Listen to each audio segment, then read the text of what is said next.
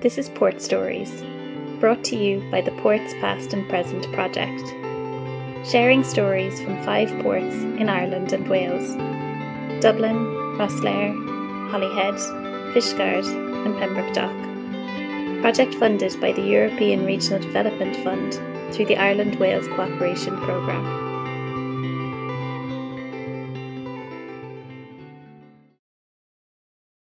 Welcome to Digital Coasts, which is the 4th of the Coastal Connections webinar series as part of the Institute for Historical Research partnership seminars.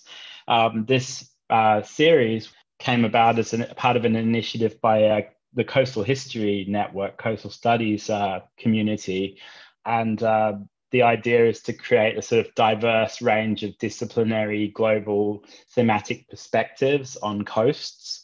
And so far we've had a webinar on coastal Brexit, we've had vanishing coasts, and we've had coastal dystopias. Now we have digital coasts. So my name is James Louis Smith. I will be your moderator, your chair for this session. And we're joined by 4 respondent speakers. We're joined by Melanie Bassett from Portsmouth University in the UK, Sean Frager from the University of Southern California, Sarah Knight from the University of York, and Jonathan Thayer from Queen's College City University of New York Uni.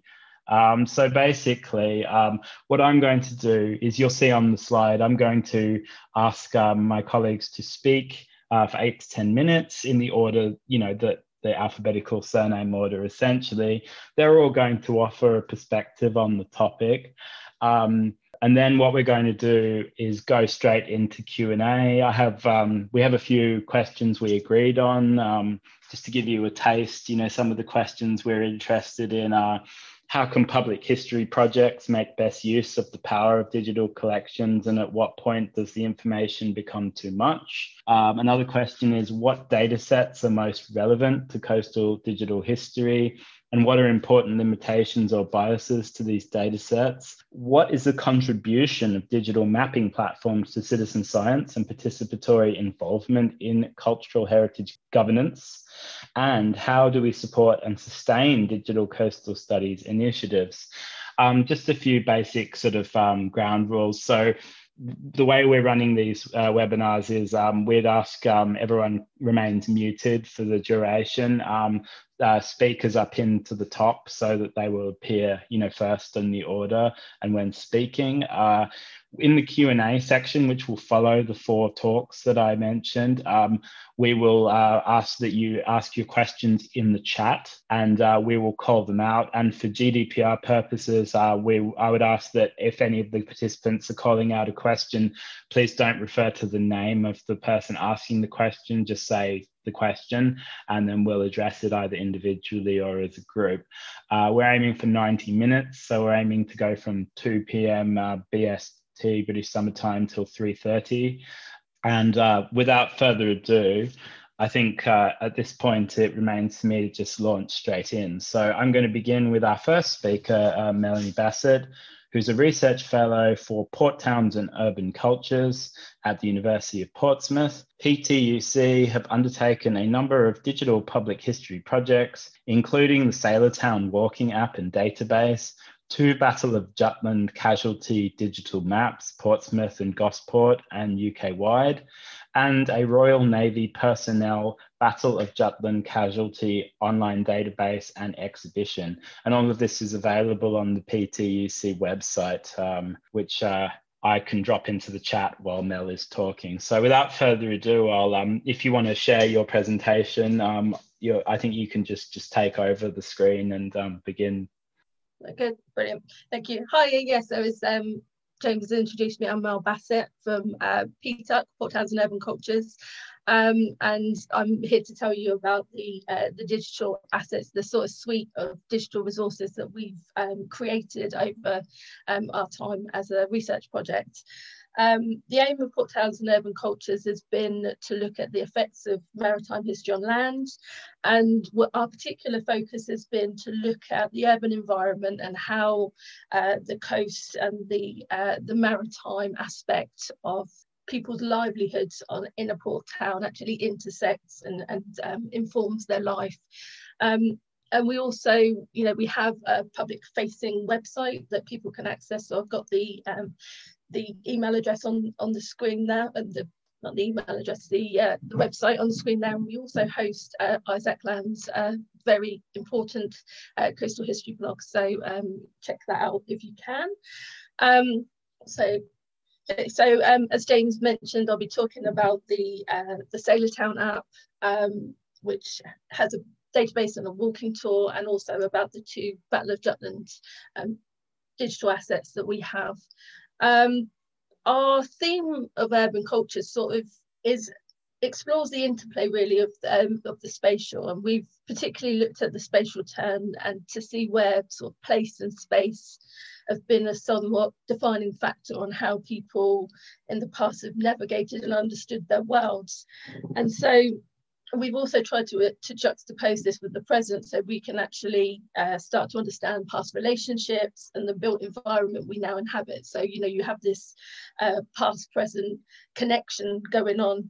And we really thought about the potential of the digital humanities for coastal history and what we were trying to do, because it was a way of creating exciting and dynamic and interactive ways to communicate our research, and to enable the public audiences to actually, you know, think about what it is that we're doing and how the topography sort of influences the way people lived and the way people related to the coast and how it shaped their lives. And so it was a dynamic way to get our research out into the public domain. So the first one I'll go to is the Sailor Town database. So this is something that was created by my colleagues. From a lot of it was spurred on by the data collection that Dr. Louise Moon actually undertook for her PhD research, which looked at Sailor Town, and she created a really big database of where sailors were living. She used the censuses, and she also used things like trade directories to map where pubs and various facilities that sailors would have used in the town, to sort of basically to start to think about the geospatial aspects of what it means to be in the sailor town. And that was augmented by research from our project lead, Brad Bevan, Dr. Carl Bell, and Dr. Bob James, who's here as well. And so it really used the idea of liminal spaces, looking between the idea of the coast, but also that in-between space between the coast and the waterfront, and how the waterfront is used by the people of this particular instance, the sailors. And it was really sort of inspired by Isaac Land's work.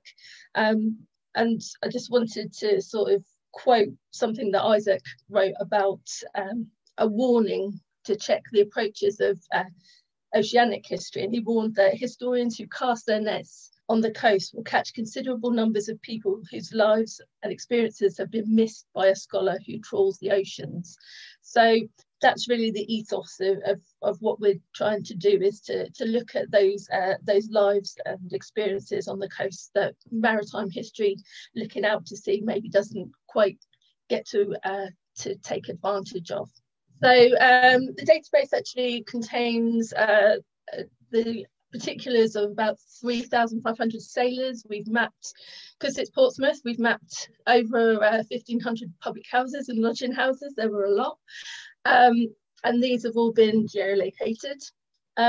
Census data was used, trade directories, local news reports on crime and supernatural occurrences are all stuff that comes up in the database that people can actually map and have a look and see the relationship of the sailorhood and the way people were living, the way people believed and operated in their lives during these times. And the concept really was to not just look at how sailors were others, or the sailor town was a place of otherness. It was to look at how the sailors were actually very prominent social actors and how they influenced the urban environment and actually interacted it with a lot more, a lot more agency than they previously given credit for. So we can map the boarding houses, look at who was running them. So a lot of the times you find landladies, and so you can look at gender relationships in boarding houses,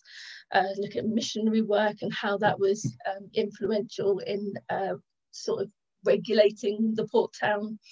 And it's not something I have got time to talk about now because it's a bit of a whirlwind tour, but I think in the discussion, if we could talk about potentialities for digital intervention, I think that's a good way of thinking about how this app can make interventions to how we think about methodology and digital frameworks in the future. Also, another part of what we did was create a couple of walking apps. So there's one of Old Portsmouth and one of Portsea Sailortown. So looking at two sort of different periods, or 18th, 19th century and then 19th, 20th century Portsmouth, and the ways that interacted and things sort of changed over time. The geography of Sailortown shifted, and so we can see those two time frames quite clearly. The walks are mapped by GPS, so you can geolocate yourself, but also we found the advantage of being in lockdown means that people can actually access what we're doing and explore Sailortown virtually, so that's been a real boon for us as well. I think really that this is something where the idea that the city is a palimpsest, so where different layers can be revealed and discover new narratives about the built environment, and sort of the mundane and ordinary things we walk past every day can actually come alive. And what we tried to do as well, as you can see from the slide, is that we juxtapose the geolocation with the historical narrative, but also evidence of contemporary material culture. So it sort of orientates it on a sort of physical, conceptual and material level. So for the next I wanted to discuss was the Battle of Jutland app. These are two particular examples of co-production. We worked with the Portsdown University of the Third Age on these two particular projects. The Portsmouth and Gosport map was created with the University of the Third Age with our Rob James, who's here today, and a PhD student called John Bolt. And that was a result of Heritage Lottery Fund money that they were able to roll out this particular visualization of the casualties of the Battle of Jutland. And the second one, the All Navy personnel map, was part of the project that I worked on with Professor Brad Bevan, which was HRC funded through Gateways to the First World War. And it mapped the over 6,000 casualties that died at the Battle of Jutland from the Royal Navy side through an interactive map, an online database, and an online exhibition. The Battle of Jutland, as many people will know, was probably the largest naval battle of the First World War, and it was prompted by looking at the First World War centenary commemorations, and it was a way that we found to bring out hidden histories by getting away from the usual tropes of remembrance and the popular focus on trench warfare, and to looking at maritime communities, the war at sea, and also the families that were left behind. And I think it also gets away from the idea of the squabbles about the blow for blow, what happened during the battle, and who won, was it Britain or Germany? So if we look at the Portsmouth and Gosport map, you can see that the map is overlaid with a historic map to illustrate the relationships between the Royal Navy and the distribution of the population. If we look at a little bit closer, we can also see how that spatial relationship between the coast and the maritime workforce can be explored. So this is Harry Phillips, who was Royal Marine Artillery, and we can explore those spatial and personal relationships with the coast at a time of war. And I think it's lovely for people to identify their personal histories, perhaps people that lived in their house, and also to appreciate what was happening or what happened in their local area and how it affects the local population. So in sort of a juxtaposition to that, I wanted to show you the next example, which shows the relationship between maritime workers and the concept of home. So if we look at this is the whole Royal Navy casualty database that Brad and I and the University of the Third Age and a few PhD students and other BA students compiled. Casualties for the home stations of the ships in Portsmouth that are on the Naval War Memorial. There's about 10,000 of them. And it counts for all the casualties that were affected for the duration of the war. Over half those killed in Jutland, so that's about 3,000, were named on the Portsmouth Memorial. So it sort of skews the idea that all of the casualties came from Portsmouth. But actually what we found when we looked at the distribution of the next of kin is that it was actually quite more of a wider repercussion of the battle. So we use sources such as the War Graves roll for the Navy and the Royal Marines, Commonwealth War Graves roll, probate calendars, BMD, and also corroborated with census records as well, and sort of wanted to examine British relationships with the sea and how the Battle of Jutland affected those lives. And so what we can actually see is this sort of map of loss and mourning, and it's been transformed from a very dry database to something which is brought to life in a sort of conceptual rather than literal or proximate framework. So, what we can actually see is that the relationship to people in the coast can actually be a lot wider than we think about, especially if we think about naval service and in terms of war.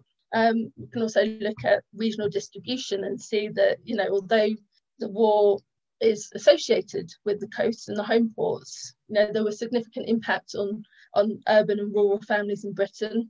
And, the fact that seafaring towns were disproportionately hit, we've been able to find that there were, over nearly 700 people from Portsmouth, 300 from the Plymouth area, and other regions with merchant ports were also affected, such as Glasgow, London, and Liverpool.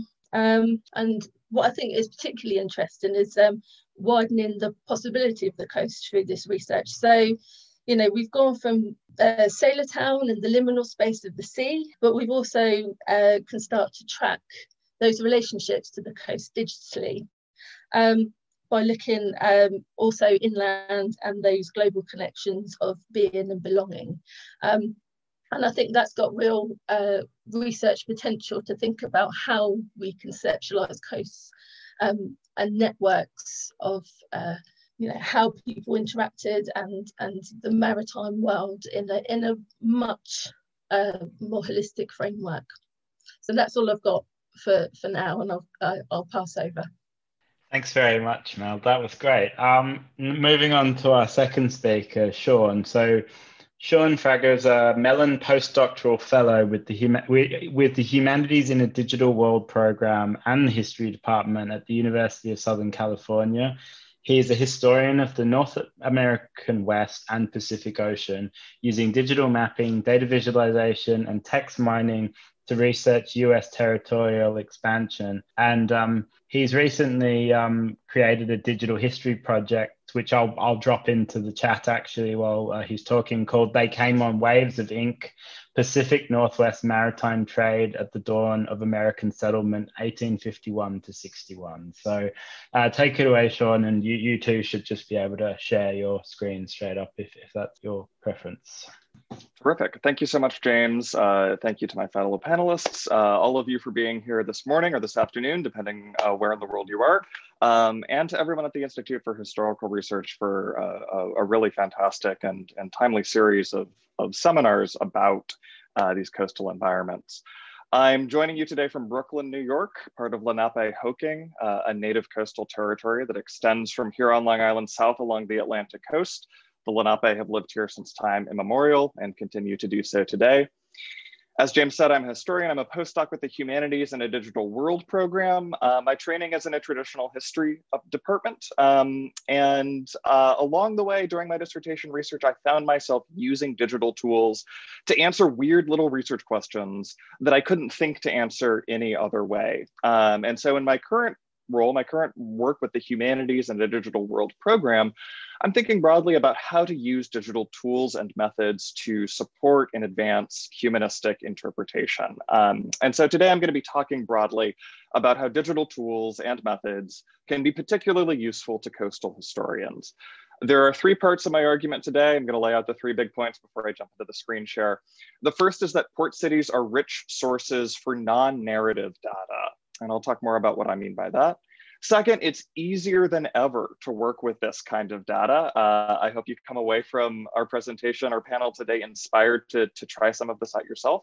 And third, that although it's easier than ever, although these tools are easy to access, although the data is easy to access, you still have to use them carefully and thoughtfully in order to make your use of them worthwhile.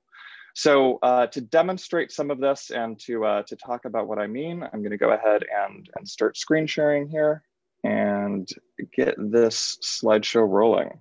Okay, so to my first point, that port cities are sources of data. I think all of us come to today's seminar knowing how port cities can be really rich places for stories. And I want to shift our thinking and think about how port cities can also be really rich places as repositories of data. We know how port cities channel the flows of people, of goods, of ideas, of diseases, that they serve as nodes for movement and exchange of all of these things, that they connect local and global and regional networks. And all of these connections, all of this exchange and movement produces a lot of paperwork. It produces ledgers and logbooks and inventories and passenger lists. So much of all of this that at points it can feel like we're drowning in information. These kinds of sources are often useful for specific targeted questions. You know, I'm always going into ancestry.com and looking at passenger lists to see when a particular person arrived in a particular port, or I'm looking at customs records to see how much grain was exported from a particular customs district in a particular year, things like that. But part of my argument today is that this data can be useful to answer larger questions, to look at aggregate trends, in part by using digital mapping and digital visualization tools. So here to my second point, that digital humanities work, this kind of work with data, is easier than ever. There is a surprisingly long history to the use of digital methods generally for humanistic work, and particularly for their use in maritime and coastal history. One of the very first computational history projects, Bernard and Lot Balin's Massachusetts Shipping, a Statistical Study, published in 1959, took a shipping ledger in Massachusetts, a colonial shipping ledger, and hand-coded thousands of punch cards, and with the support of people who had been specifically trained by IBM, ran all of these punch cards through tabulators and calculators to produce statistical tables that could then help them answer questions. The amount of work that they put into this project is incredible. Things are very different today. Where it took them these thousands of punch cards and these complicated mechanical computers, today, with a digital camera, some time in the archives, a program like Excel or Google Sheets, and some time or some research support, you can really quickly transform an archival source into a data set, and then easily map or visualize the resulting data. But while these tools are easy to access, we still have to use them carefully. Computers are fast, but they aren't magic. And this kind of work, digital humanities work, often brings into relief the kind of interpretive decisions that are always shaping our research, but are often sort of below the surface. So to demonstrate these 3 points, I want to briefly take you through my own project. They came on Waves of Ink. I'm going to do this quickly to leave time for discussion and questions. So this will be an overview, and I'm happy to discuss more in the Q&A. And I also invite you to visit the project website, seanfraga.com/waves of ink. So this project investigates a single archival source. This is a ledger kept by US Customs officials. In 1851, the United States created a new customs district covering Puget Sound and the Pacific Northwest as part of the nation's expansion to the Pacific coast.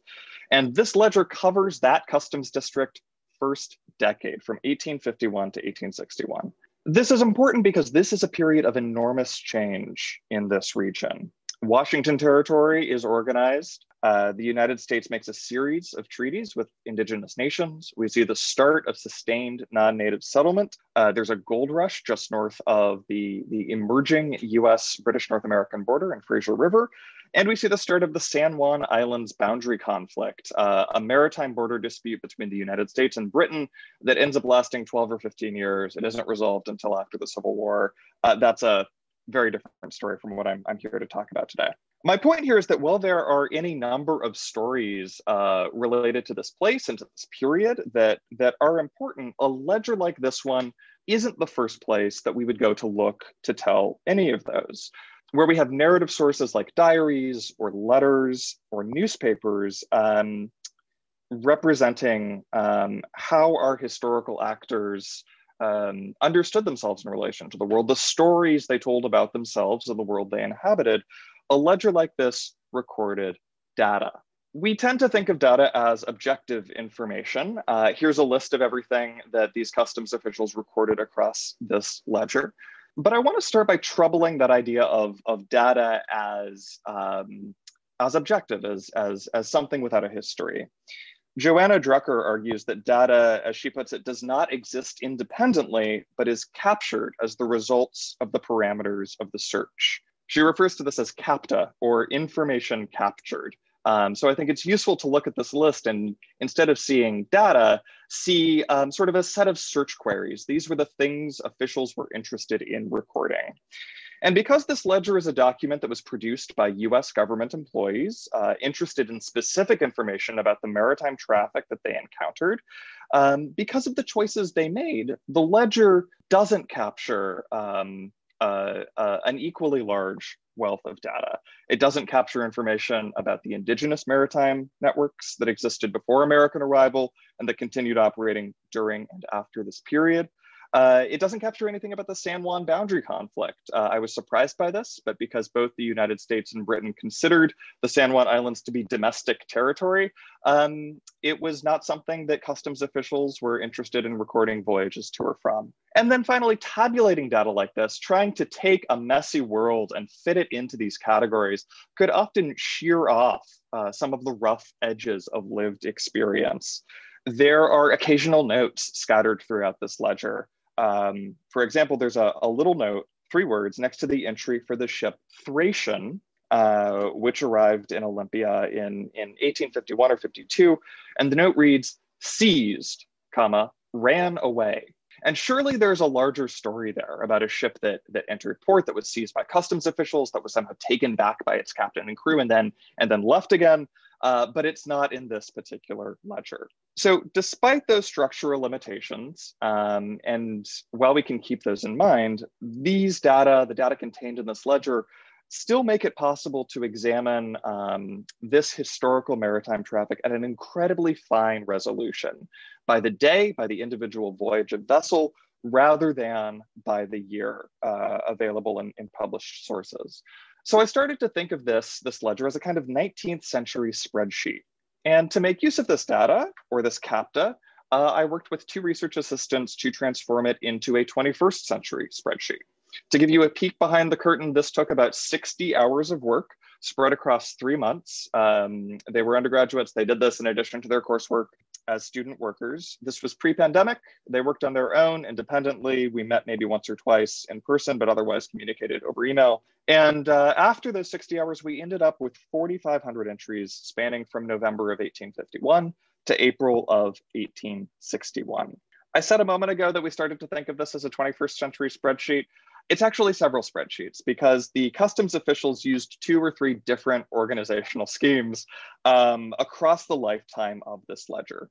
And what you see here is an archival copy. This is a spreadsheet that matches the ledger's organization in all of its eccentricities and all of its changes as closely as possible. And from here, I'm using this archival copy to create other spreadsheets, other data sets that are specifically formatted for computational analysis. I'm going to come back to this point. One of the great things about digital research is that it's non-destructive. You can have this archival transcription and use the data in it to create something else that serves a different purpose. So this is the data. This is the sort of the gross guts of the database. What can we do with this? This chart shows almost every trip captured by the ledger. It's plotted by vessel tonnage. So larger vessels are higher up the y-axis, showing change over time from 1851 to 61, and color-coded by type of vessels. So steamships are in yellow, full-rigged ships are there in red.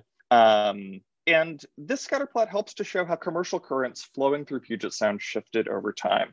You can really see how vessel size and trip frequency grows during this period. That spike in traffic after 1858, I don't think it'll surprise any of the historians here on the call, that's the Fraser River Gold Rush. What I found surprising about this data is that despite the increase in larger vessels visiting the customs district, average overall tonnage actually goes down during this decade. So for every large ship attracted by the gold rush, there are also countless smaller vessels that begin swarming through Puget Sound. And at first I didn't really know what to do with this. I kind of thought of it as a historical curiosity. And in presenting this project and sharing it with colleagues, someone with more experience in statistical analysis and scatter plots than I have suggested changing the y-axis. This never would have occurred to me. In this scatter plot, the y-axis, again, y points to the sky, the tonnage axis, is on a regular scale. Each tick on the y-axis represents an additive increase of 200 tons. So 0, 200, 400, 600, and so on. But if we change this from a regular scale to a log scale, we get a scatter plot that looks like this. This is exactly the same underlying data, but how we are representing it has changed. The y-axis is now on a log scale. Each tick represents a value 10 times larger than the previous one. So 0, 10, 100, 1,000, and so forth. And making this change, this representational change, the gold rush now looks less like a spike in traffic, but 1858 is still important. What we see instead is that the post-gold rush traffic resolves into an increase in the density of vessel traffic, particularly involving smaller vessels, schooners and sloops, those pink and teal vessels, small vessels, cheap, accessible, simple to rig. The takeaway here is that the scatter plot is not the data.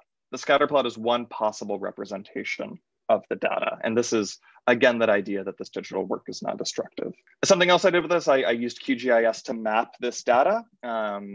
This global view shows us how the Pacific Northwest was connected to destinations across the Pacific Ocean during this period, as well as a few key points in the Atlantic Ocean.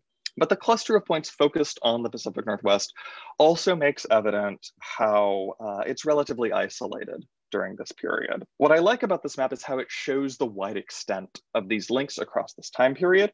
Even so, it does a poor job of communicating change over time or the relative importance of different destinations. All these points look exactly the same, regardless of whether it's one trip or 100 trips. So to understand how traffic volumes changed over time, I made a series of maps trying to capture some of that energy in the scatter plot with points sized by the number of arrivals or departures. Those maps are on the project website, and they do a much better job at showing change over time. So I want to wrap up by coming back to my first 3 points, looking at all of these different representations of the data altogether. First, that port cities are sources of data. I've shown you just one customs ledger held by the US National Archives. There are hundreds of ledgers like this for each customs district in the United States. I mentioned Ancestry.com at the start of my talk. Ancestry has thousands upon thousands of passenger lists of people entering or departing ports in the United States across the globe. And beyond these sources, beyond these particular archives, more broadly, archives in port cities are full of non-narrative sources like this. Those ledgers, those logbooks, those port records, all of which can be productively visualized and transformed. Second, again, this work is easier than ever. The tools that I used here, the tools that you see represented here on the screen in front of you, a digital camera, Google Sheets, a website called Data Wrapper, and QGIS for the map. All of these are cheap or free or widely accessible. And beyond that, there are excellent tutorials available online. So you can come into this and learn by doing, which is exactly what I've done with this project. And third, my final point, to use these tools with care. The best way to be careful with these tools is to talk to people as the project is developing, to share early versions in the same way that we would with analog, with non-digital humanities work. So I hope this gives a sense of some of the potential of digital tools for coastal history particularly. I'm going to stop here and turn things back to James and the other panelists. Thanks very much, Sean. That was great. Moving on to our third speaker, Sarah Knight, who is the Portal Officer for Pericles, an EU-funded Horizon 2020 research and innovation project. Pericles has developed an interactive online cultural heritage mapping platform, the Map Your Heritage portal. It provides a platform for the crowdsourcing, public participation and engagement in cultural heritage data collection for the project, creating new information relating to the location, description, and the human values associated with maritime and coastal cultural heritage across 8 case regions in Europe. And Sarah is responsible for designing and delivering the technical aspects of the portal, as well as facilitating its use across the case regions. And I'll drop in those links while Sarah's talking for you to the portal and to the website. But I'll leave it over to Sarah to share her screen and to take it away. Nice one. Thanks, James. And thanks for inviting me to be on this wonderful panel. It's great. I'm also being chased around the kitchen by the sun, which has just emerged in England for the first time this year. So excuse me if I shuffle around, you're not blinded by my background here. Okay, let me grab my slides. Okay, so yep, as James said, I'm Sarah Knight. I work at the University of York in UK. And I am a researcher in the department, and part of my job is to be the portal officer for the Pericles project. So this is what I'll be talking about today. As part of Pericles project, we made an online mapping platform. So I'm going to focus on that part of Pericles today. So I'm going to talk about Pericles, what we do, why in the world we should even need a cultural heritage portal in the first place, what our platform does, what we intend for it to do, and how it can be used, and then finish off with just some of my own thoughts about some of the barriers and the interesting kind of side tangents we've gone off in making this platform and using it with stakeholders in Europe. So Pericles, it's an EU-funded research and innovation project. We're in our final 6 months, which is terrifying. Don't know where that's gone. So we're a multi-country, multi-partner project. And we use interdisciplinary approaches to better understand the tangible and the intangible cultural heritage across our 8 case regions across Europe. So there's a lot of us in this project, and basically the heart of what we do is kind of co-design, co-development. It's at the heart of everything that we do to engage with our stakeholders across the different case regions. So alongside that as well, we also have developed a range of tools. I think we've got a tools handbook coming out shortly, which will be on our website. One of these tools is the portal that I'm going to be focusing on today. So just a little background. Why have we done this? Why do we need this? Well, there's growing recognition of the importance of accounting for human-environment relationships for successful governance in coastal and maritime regions. And despite this recognition, cultural values and intangible heritage are still not present in current policy. And that as well, despite coastal and maritime cultural heritage being affected by many other policy areas. So lots of work shows that listening to and including stakeholders and community knowledge and values in policy leads to improved decision making, leads to enhancement of trust, leads to the improvement of reputation of policy and also increased compliance. So by providing opportunities and mechanisms for communities to participate in initiatives that influence decision making, policy becomes more democratised. And the outcomes are much more likely to be successful and sustainable. So in the EU, there's lots of frameworks and platforms that integrate policies across all the countries for the sustainable development of all sea-based and coastal activities. And underpinning these processes, these policy-making processes and these decisions is good quality data and evidence. And moreover, placing cultural heritage in a spatial context allows us to provide new insights. So it allows us to vary scales, allows us to place cultural heritage in the context of other important phenomena, allows us to bring in new data, it identifies clusters and hotspots of activities and risks, allows us to observe geopolitical influences and explore space and place in a new representational and analytical way. So with all that in mind, we decided to embark on making a platform, an online web mapping platform for all of our case regions across Europe. So these were the aims of our portal, to better understand cultural heritage, to really find out where it is situated in a maritime and coastal place. To give the opportunity for citizens and communities across Europe to engage and add to this mapping exercise. To a large part of what Pericles does is work with stakeholders in different regions. So this portal is really aimed as a engagement and facilitation tool for stakeholders within and across the case regions, and also to provide an opportunity for analysis in a spatial setting. So we had these grand aims for the portal, and whilst doing it, the geographer in me, the GIS person that will always be inside of me, came up with all these other questions as well whilst doing this. And it was interesting, you know, from our perspective, what we think should be on a map. And working with our different stakeholders who are incredibly varied, from kind of heritage practitioners, natural heritage practitioners, to fisher people, tourism industries, you know, all manner of stakeholders within kind of coastal and maritime policy and governance. You know, what don't they like to see on a map? If they're going to come and engage on a map and share their heritage and their knowledge and content, what makes them tick? What turns them off? How do stakeholders use it, and how do different stakeholders use it? You know, what works and what doesn't in this process. So all of that, I'll share some of our thoughts on this later on. So conceptually, a project prior to Pericles, based with some colleagues up at SANS in the Outer Hebrides in Scotland, made this Mapping the Sea map. So again, it's got this nice aesthetic interface, and the idea is that people can come to the map and upload their content regarding coastal and maritime cultural heritage on the island of Barra in the Outer Hebrides in Scotland.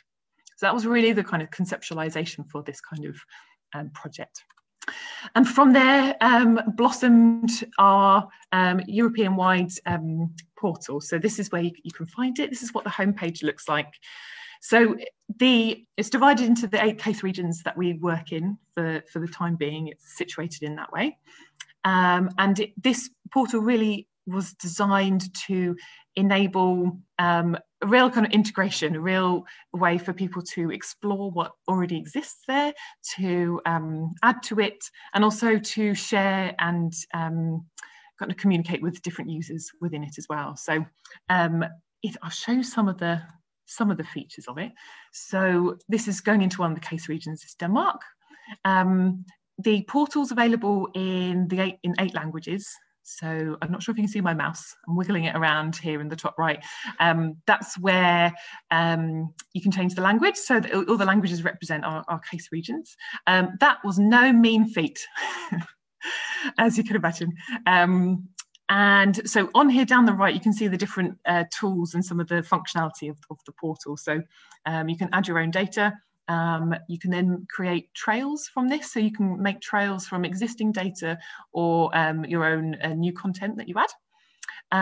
The key here is just kind of structure of the data that's in there. So under each of these headings, there's lots of different types, lots of different categories of data. So when you upload data, you categorize it in that way.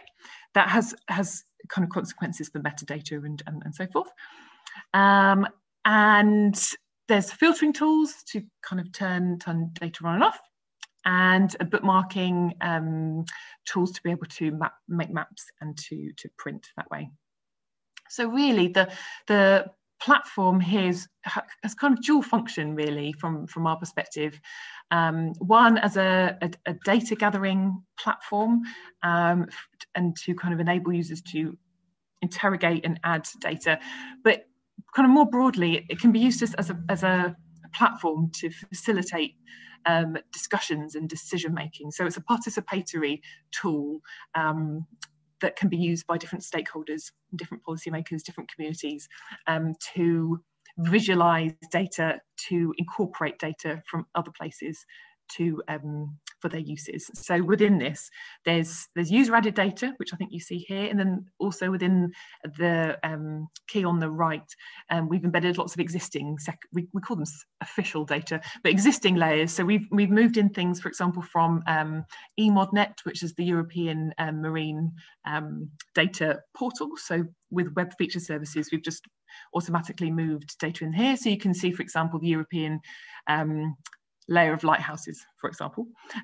if that's where you want to go. And then also we've got lots of national geodatabases fed into this as well. So there's really rich data. So it's the really nice marriage of existing kind of national, international data sets alongside user added data, which has caused some issues in its own right. Okay, so from our point of view, and how it's changed throughout the project. Obviously, we had a work program, and it changed a lot with COVID. Lots of stuff has gone online, lots of stuff's been cancelled, etc. But you know, I think Melanie said it. It's opened up opportunities that we didn't foresee as well. So we've within the project ourselves, we've held mapping workshops. The portal's used as a kind of a crowdsourcing interface. There's also been sessions run with schools. And really, the portal can be used it's meant to be used by anybody. So we've got lots of community groups and citizens that use it. We've got, for example, there's lots in Northern Ireland, lots of community heritage groups which are liking to use the portal to digitize their archives and to have a map that's already been made for them to visualize all that. We've got a group of users who use it more in an analytical sense, so very much interested in downloading the data and using it to answer questions or to inform decision making. And then thirdly, there's a more kind of, I hate the word exploitative, but I think it's the one that's used. So industries that can be used to exploit heritage assets that are captured in there and use it, for example, for tourism. So there's a big tourism theme to Pericles' work, and that's where the trails fits in nicely. And a colleague who might even be here today has been using the portal and the platform Easy Travel for storytelling and trail making for tourism industries. So there's many different, I guess, work areas, for want of a better phrase, that can use the portal. So this has been picked up by the European Marine Spatial Planning platform, but so obviously marine spatial planning is one huge area where participatory mapping and crowdsourcing data can really input. Also, just in terms of heritage conservation and governance, identifying risks. So a lot of work we look at is risks from climate change, risks from other development, coastal erosion, etc. Planning and development processes and tourism, as I've mentioned. So it's just a case study from the portal is one of our case regions is the Islands Scotland region. It's a huge. All of our case regions are coastal regions. Some are multi-country. This one focuses on Belfast, west coast of Scotland and Galway Bay. And the priorities for this region were to really have a central place to collect cultural heritage locations and data to really fill in the gaps, really. So there's designated heritage places and assets, but there's lots of important coastal, maritime and cultural heritage assets, tangible and intangible, which aren't designated and fall in between the cracks. So it's really to create a larger data set for this, to identify risks. Really, definitely, platforms like this are great to capture intangible heritage, those kind of richer things that aren't quantified and are really absent in policy and decision-making processes at higher levels. And really to do with legacy as well. So lots of heritage archives aren't digital, are held by kind of older communities or people that are moving away from the region. So they really saw this to be used as a kind of a legacy platform for them. So in all of our case regions, the approach to using the portal is completely led from a participatory point of view. So whoever our stakeholders are, however they want to use the portal and what they want to see in it, is led by our community. So for example, we work a lot with museums, heritage community groups, and local governments. So there's a lot of participatory work in there, and all the efforts are there to really have uptake of the portal beyond Pericles. So just zoning in here, this is Belfast in Northern Ireland. This is just some points about the industrial heritage in Belfast. Users been busy uploading stuff here, and they've turned some points into different trails. So I think there's about 10 trails or so forth in this case region, which are then being used by different tourism groups and heritage groups in the area as well. So this is just my brain dump onto here, things that I just thought came up while we were doing this. One huge thing for us was the aspect of digital literacy in terms of how comfortable people feel with using online technology anyway, and also the spatial digital literacy. So we've had people who aren't comfortable with maps, just in generally. Some people aren't orientated to a spatial way of working, which, that's just who we are. And there are people who just aren't comfortable with the digital tools. Lots of this came up particularly in our Estonian case region, where many of the stakeholders are older communities on the small islands there, that are really rich in heritage, and their aim was to kind of make trails and digitize their heritage to exploit it for tourism purposes. But as a community, they have much lower digital literacy than, say, the school kids in our community in Greece. So we had real what's the word? Kind of barriers to uptake of the platform here, which was interesting. And particularly, we found lots of heritage kind of knowledge sits with older populations. So this is a real sticking point here for how you don't isolate certain populations when trying to capture this. In terms of mapping expectation, I'm just trying to remind myself what I meant by mapping tools. This was around what people expect when they come to a map. So we've done lots of usability testing of the portal, initially with university students who are studying history or heritage, and they have really specific expectations, generations that's been brought up with Google Maps, for example. So if it looks different to Google Maps, or it works in a different way to Google Maps, they question it and think something is wrong, or they don't trust it, or something needs changing. So we made the portal as a bespoke software. It's built on open source software, so it's bespoke to the project. And that's been an interesting process in figuring out what people expect, and if they don't see what they expect, then they don't trust it, which limits their use. So that's which is a process in itself. That's a really interesting way to go. I don't even know. We can talk about this in the Q&A. And then in terms of data expectations, what people expect to see on the map. So what a policymaker wants to see on their map is very different to what a school kid wants to see on their map. So we've tried to make this platform, open to essentially everybody. But what people want is different. So we have all these secondary layers in, outliers of protected areas, I think what else is in there, all kinds of official data sets that are in there, and some people come to the map and are very confused by those layers and don't want to see that, and again it stops them using it or stops them trusting what's there.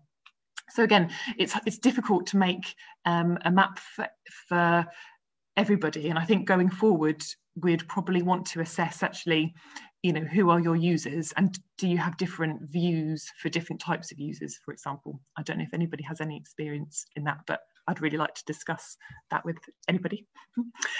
In terms of engaging people with it, community engagement, we found it's much easier to engage with people who enjoy using online maps. They open up a gateway of people to facilitate people to use it. So working with kind of community leaders and community gatekeepers or the technical people within communities is a really efficient way to populate the map. And in terms of data quality, which is a problem with any citizen science kind of public mapping, volunteering, geographical information project, is the quality of the data. So we've got data in the portal which adheres to kind of global EU level specifications like the Inspire directive, which requires specific data, metadata, etc. Alongside a point that somebody might have just uploaded from their mobile phone with a photo and just plonked it somewhere. So in terms of kind of data consistency and data quality, we have to look at moderation and spatial consistency and quality of content as well. So it's similar for any citizen science project, but that's something that we are battling with at the moment. And that was just my top list.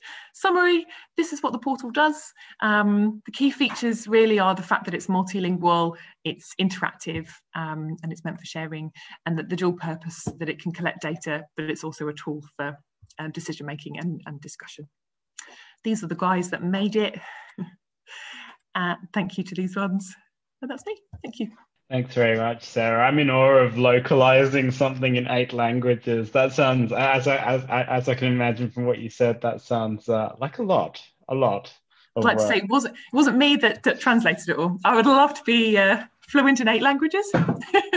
Not me. Yeah. Okay, yeah, and our last speaker today is Jonathan Thayer, who is Assistant Professor at the Graduate School of Library and Information Studies, Queen's College, City University of New York, where he teaches courses in archival studies and public history and conducts research on topics related to archival studies pedagogy. He's the author of a monograph in progress on United States sailor towns and co-editor of Maritime Masculinities in a Modernizing World, 1815 to 1940. So take it away, Jonathan, and if you also would like to share your screen, you're very welcome to do so. Okay, thanks, James. Let me present here. All right, it's good to go last because now I can adjust my presentation since there's so many intersections, and I think I can focus on a few things here, but I titled my presentation Towards a Digital Coastal History of New York City, but maybe I should have titled it Towards a Pericles of New York City. That might be a better title, having heard Sarah's talk. So I sort of straddle academia and practitioner as an archivist and as an assistant professor and with a PhD in history and a focus, as James mentioned, in US sailor towns. Really what I want to speak about today is our efforts through a National Park Service Maritime Heritage Grant and a co-convener of a series of workshops and events involving digital heritage at sites of public maritime history in New York. And I want to ask some questions and maybe point some folks to resources for how maybe to do this at a local or, I mean, Pericles at a much larger level. So in order to work towards digital coasts, and I'm coming from a coastal history perspective, I'm asking myself, what would that require? And from academia, I would say it requires resources. And I draw on a community archives model of shared authority and participatory stewardship of heritage. And I can return to those concepts a bit later. It also requires from academia open access to source material, data sets, and scholarship. It requires investment in libraries, archives, and museums, which is something that's near and dear to my heart. And finally, a focus on digitization as an ongoing process rather than a single act, and digital history initiatives that embrace public coasts outside of academia. So my real entry point into this work is through the Siemens Church Institute of New York and New Jersey. I've been their archivist for over a decade, and now very much on a part-time basis since I have my appointment at Queens College, but still engaged with them. And that's primarily with whom I've been working on the programs I'll describe. So this is the floating church. This is the sort of origins of the Siemens Church in the 1840s. They eventually upgraded, as you can see, to this 13-story, 520 dormitory building in Lower Manhattan in New York. This was opened in 1913. This is a view. You can see the building down here looking out on New York Harbor, just to give you some perspective. They sort of implanted themselves or embedded themselves within Manhattan's sailor town. And finally, this is Port Newark. As port traffic moved out of Manhattan to northern New Jersey, Siemens Church followed, and they have a welcome center here. And I'm going to jump around a little bit with my screen. But one of my primary projects over the past decade has been the Siemens Church Institute archives, which I hope you can see on your screen there. But this is a digital archives project that has about 12,000 digital objects, including photographs and scrapbooks and bound volumes, and also census data and oral histories related to, related to New York specifically. So the oral histories are actually national. Those are focusing on merchant Siemens particularly. So these are civilians who work on with cargo and not military folks. So this has been a work in progress. And so the next step in this process was, the decision to kind of bring the experience and, whatever expertise I gained from working on that project out into maritime New York, and starting with probably the most prominent institution or organization related to maritime New York at this point is South Street Seaport Museum, which is one of the last remaining areas of preserved maritime New York in Lower Manhattan. But they faced challenges over the years, as is documented in, I'm blanking on the name of the book, but over the years since the 60s, they've faced many challenges, including 9/11, moving tourism out of Lower Manhattan, Superstorm Sandy flooding their buildings and basically shutting them down. And now they're facing threats from, as you can see by this photograph, economic development. So there's developers who are very anxious to get their hands on this real estate. Likewise, other marginal or more marginal maritime heritage organizations in New York face challenges. This is the Lehigh Valley 79 railroad barge, which has been converted to a museum. It's called the Waterfront Museum. It's in Red Hook, Brooklyn, which is a historically maritime neighborhood of Brooklyn. A man named David Sharps converted this into a museum, and actually his residence. He raised his two daughters on this barge. He's lived on it for about 30 years. This is the Mary Whalen. It's an oil tanker that's been converted again into a cultural space and sort of a community center. Again, wonderful person, Carolina Salguero, kind of took up this project and created this space for engaging communities with the waterfront in New York, because often, or almost always, the waterfront becomes, or the maritime history aspect of the waterfront in New York is forgotten. We're looking towards progressing economically, as we saw with the South Street Seaport Museum and the Maritime Pass, which has moved, that port traffic moving to New Jersey, that Maritime Pass is really threatened. So what we set out to do was form some sort of consortium on a small level.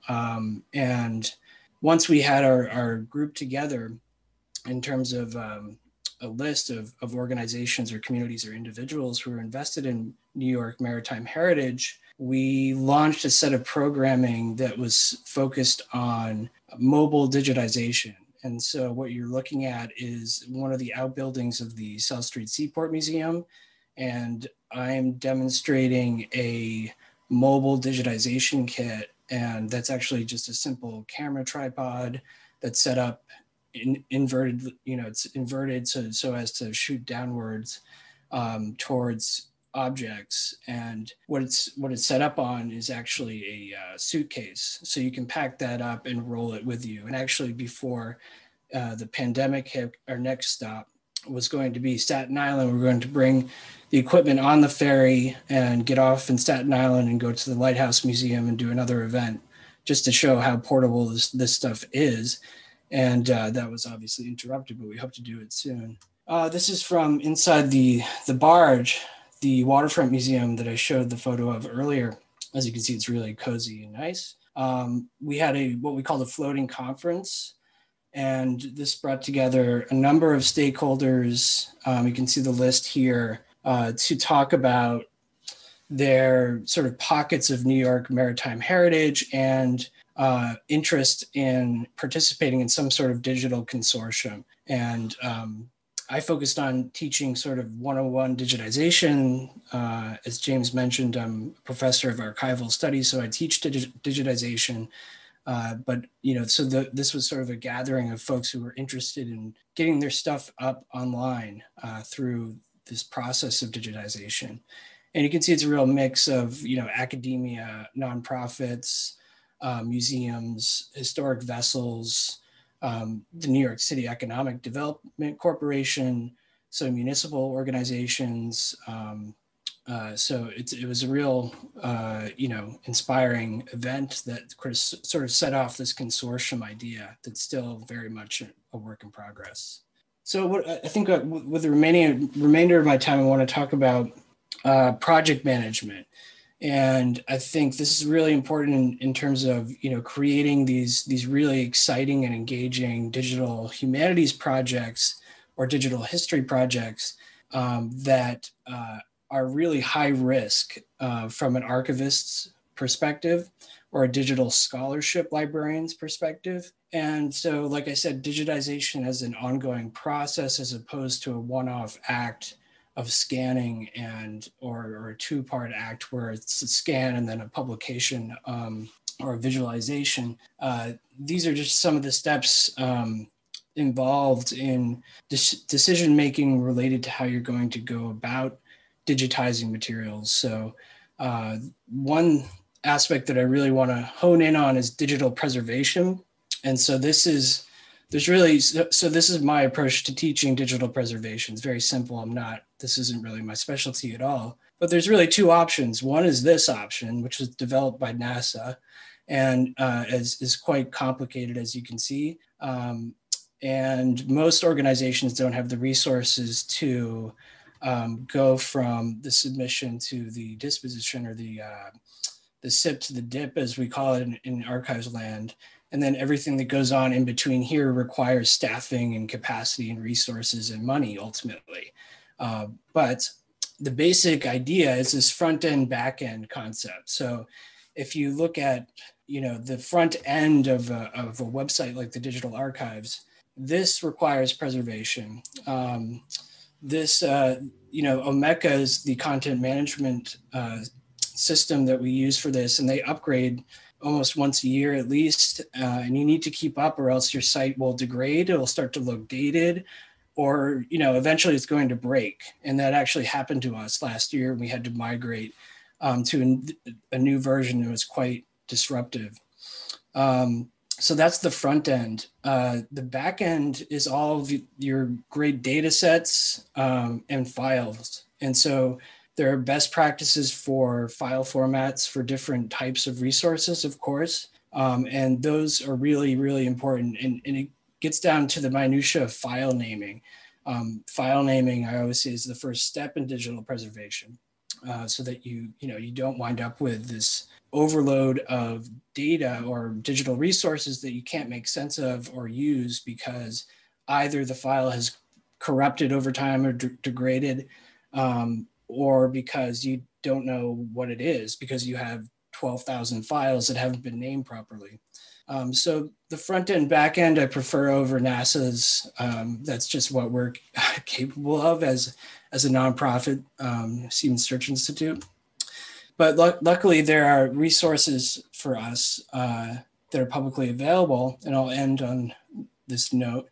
The federal agency's Digital Guidelines Initiative has best practices for a bunch of different file formats, and then you can kind of choose, how high quality do you want to go? Do you want to just be good enough, or do you want to be, as good as possible? Culture in Transit was a great project that, like they said, they were digitizing, democratizing metropolitan New York's cultural heritage.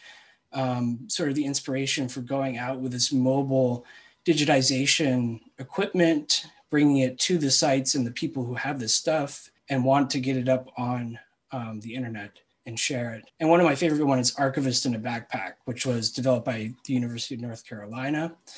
And they too have, so Culture in Transit has this great spreadsheet with a bunch of equipment and what they prefer and notes and where to buy it and how much it costs. And all this equipment fits in a backpack. That's the concept. It really does. And you can record oral histories. You can scan photographs, documents, etc., all out of your backpack. And then finally, where to host this stuff? Well, there's really encouraging developments and options to host your content once you get it digitized, including Urban Archive. So this is our site on Urban Archive. All of our photographs have been geolocated, and you can walk around with your cell phone through Lower Manhattan and see, what existed there before, before.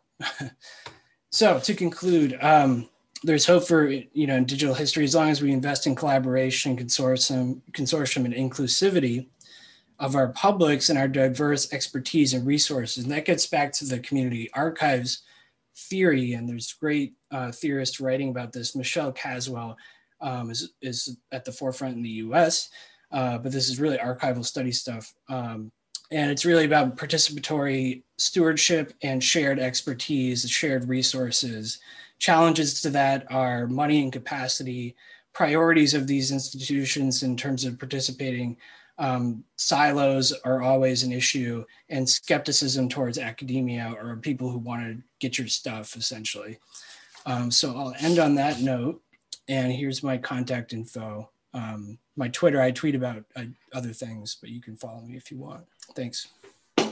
Thanks very much to all of our speakers. That was, I think, a really good range, breadth of different roles within, broadly speaking, what could be constituted a digital coast, and also the different sort of methods that need to be deployed in order to do that work, and also all the different types of technologies. So we've got 10 minutes for questions now. So what I'm going to do, because we have these 4 questions that were posed by the speakers, is I'm going to start by asking a question, which actually leads on from what Jonathan was just saying. So I think it's an appropriate place to start. And I'll ask anyone who's got a question from the audience if they could pose their question in the chat. and I will then pose one of your questions following this one. So this first one's an open question, and it basically leads on a bit from the sort of open question from Jonathan's talk about how do we support and sustain digital coastal studies initiatives? I mean, I have many of the same issues with the Ports Past and Present. The project I work on is an Omeka-based, website as well. Constantly trying to keep up to date, but also ensuring that your data is, interoperable and is going to live beyond your project lifecycle. I imagine Pericles is winding up its data management plan and having a bit of a data panic, as long-term projects always do. So I guess my question to all of you is, moving and Jonathan, if you have more to add, like how can we try and make sure that these projects are sustained and supported long term? Yeah, I can say something.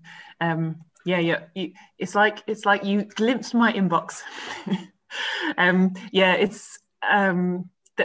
There's a definite. We have a definite problem with we get funded for 3 years or so, and then everyone's unemployed afterwards, and everything gets kind of stored on a server somewhere. So a big piece, a really important part of work that we were doing was to, through kind of participation of organisations that will exist after we are long gone, museums, governments, community groups, etc., was to really kind of embed our work with them so that they can uptake things afterwards. So for example, making data exportable out of what we're doing so that they can take it on, using open source software so that it's available for everybody who wants to use it. And aligning, making sure that actually what we're doing is going to be useful for people afterwards. So that's what I'd say. If I could just add very briefly, I'd say work with librarians and work with archivists as much as possible. And there's more and more DH librarians, or digital scholarship librarians, at least in the US, that's what they're calling them. But work with archivists, they're your friends. And they have, again, sharing expertise is what it's all about, I think. I'll come in from the perspective of an individual researcher working on a small scale project. Looking back across this, I think there are 2 points where it's particularly important to ask yourself these questions. The first is at the start of things, before you have figured out how to format the data, before you figured out what file formats you're using, think about longevity. And I want to share in the chat a link to something from the University of Victoria, a really simple questionnaire designed to sort of prompt you to think about all of the different ways a digital project might be sustainable or accessible over the long term. And second, at the end of things, if you can, publish your data sets. If you're working with data that isn't protected or under copyright, or isn't tied to if everyone involved has agreed, get it out there. And there are any number of ways to do this. At the most informal, you can link to it on Dropbox or on GitHub or on Google Drive. You can put it up on your own institutional repository if that's something they offer, or by formally publishing in something like the Journal of Open Humanities Data. And I think publication is important. Because you want to make it so that people don't have to ask you for these. It really lowers the barriers if this stuff is just out there with some context and some explanation, so that other people can find it and use it in their own research, their own teaching.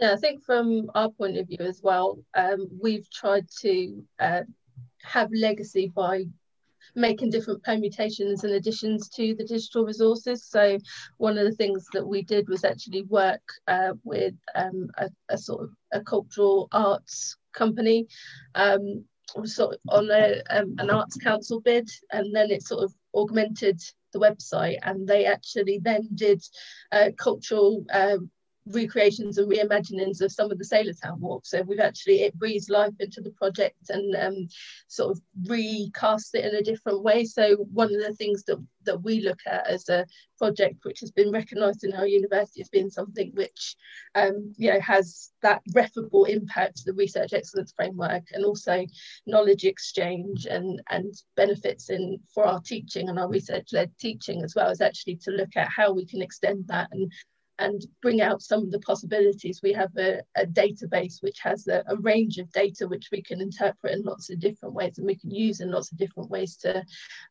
bring out these histories and bring the history to life. So we're always constantly looking for new opportunities to extend that research and to augment what we've done to make it better, to add layers, to add different interpretations. So I think that's another way of creating legacy, is just keep thinking of ways that it can be added to and augmented if you've got the capacity, if it's not a short-term project, to think of other ways to fund it and to keep it going. I guess another thing to add to that in the European context, of course, is that most countries, EU countries, or have a national aggregator or a core trust repository. For us in Ireland, it's the Digital Repository of Ireland.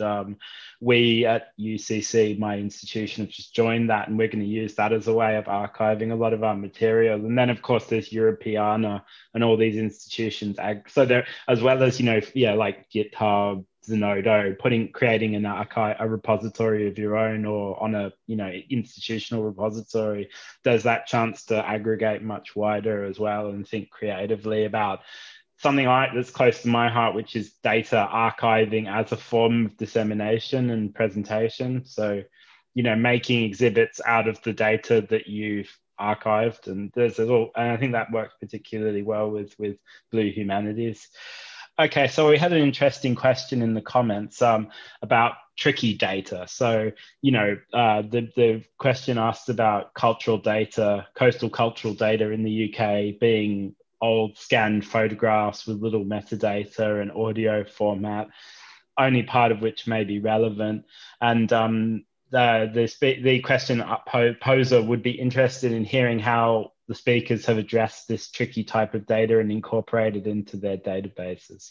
I think another dimension of that, as well as like tricky as in lacking in provenance, is as something Sarah pointed out, which is that community data often, say a lot of community blogs and, local institutions have blogs.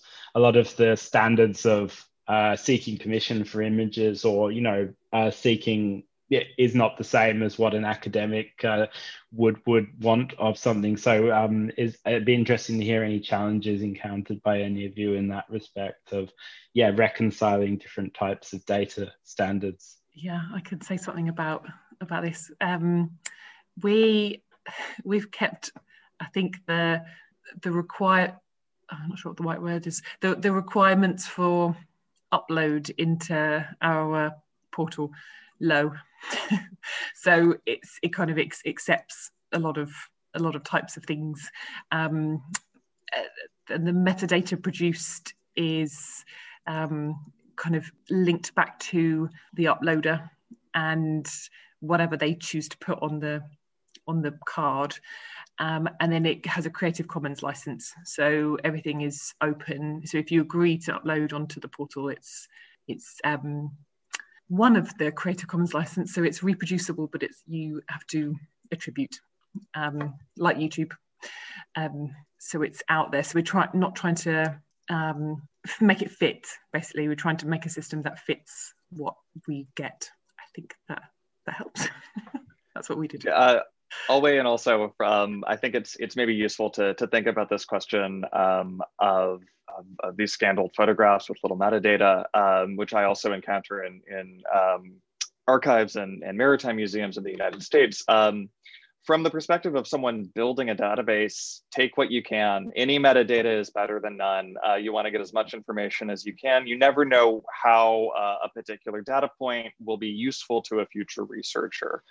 From the other side of it, as somebody who's using these things and preparing them for publication or preparing them for an audience, I think with with this question and more broadly with these digital projects, our goal should always be to present these data as partial, as situated, and as incomplete.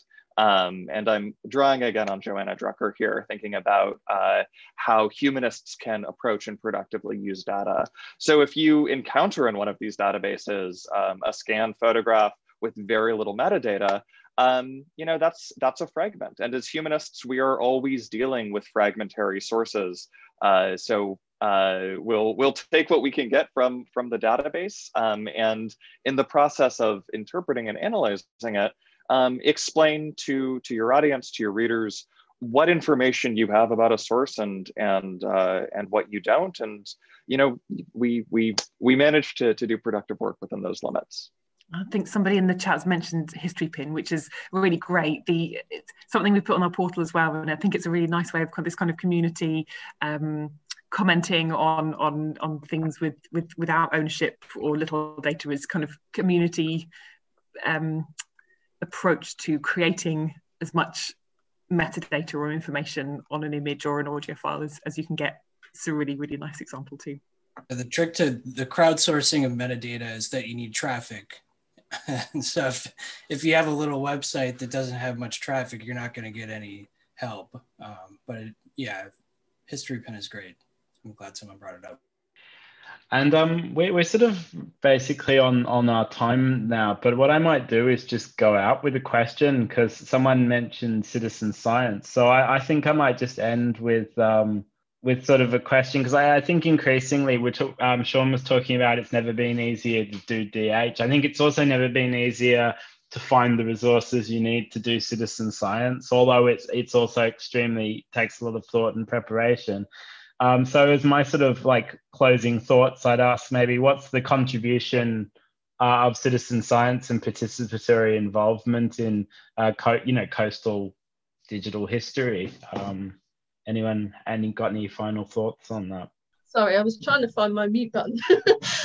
Yeah, I think there's a big, I think because of the intervention of digital history and the democratization of this sort of technology, I think it really helps us to build senses of place and belonging, and a feeling of community, and investing in shared histories, which I think is a great impact. And I think once people see themselves as part of a larger framework and can identify with networks of belonging, and making sense of the world through these different connections that we can present to them as historians, we're not presenting them with necessarily theories or methodologies, we're translating that into digital packages that they then can be a part of and co-produce and take ownership. I think that's got great potential. I'll come in to say that broadly with citizen science or participatory work, or with these DH projects more generally, these tools are tools, and they should serve our purposes rather than the other way around.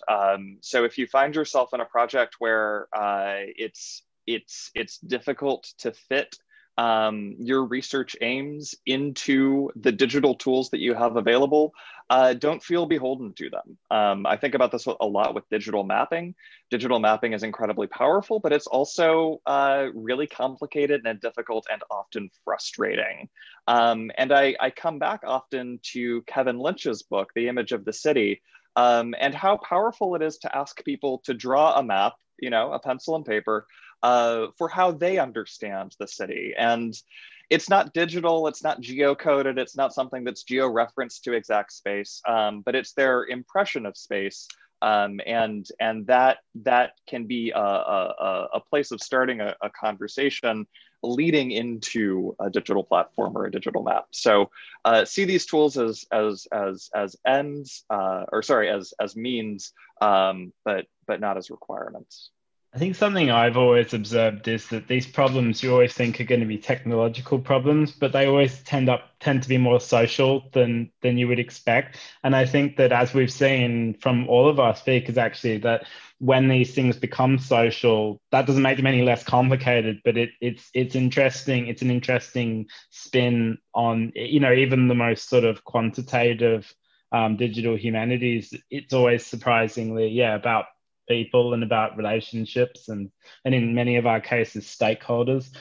So I think I will wrap us up there, but I'd just like to say thanks so much to all of our speakers. I think it was really, really fantastic and a great sort of array of perspectives.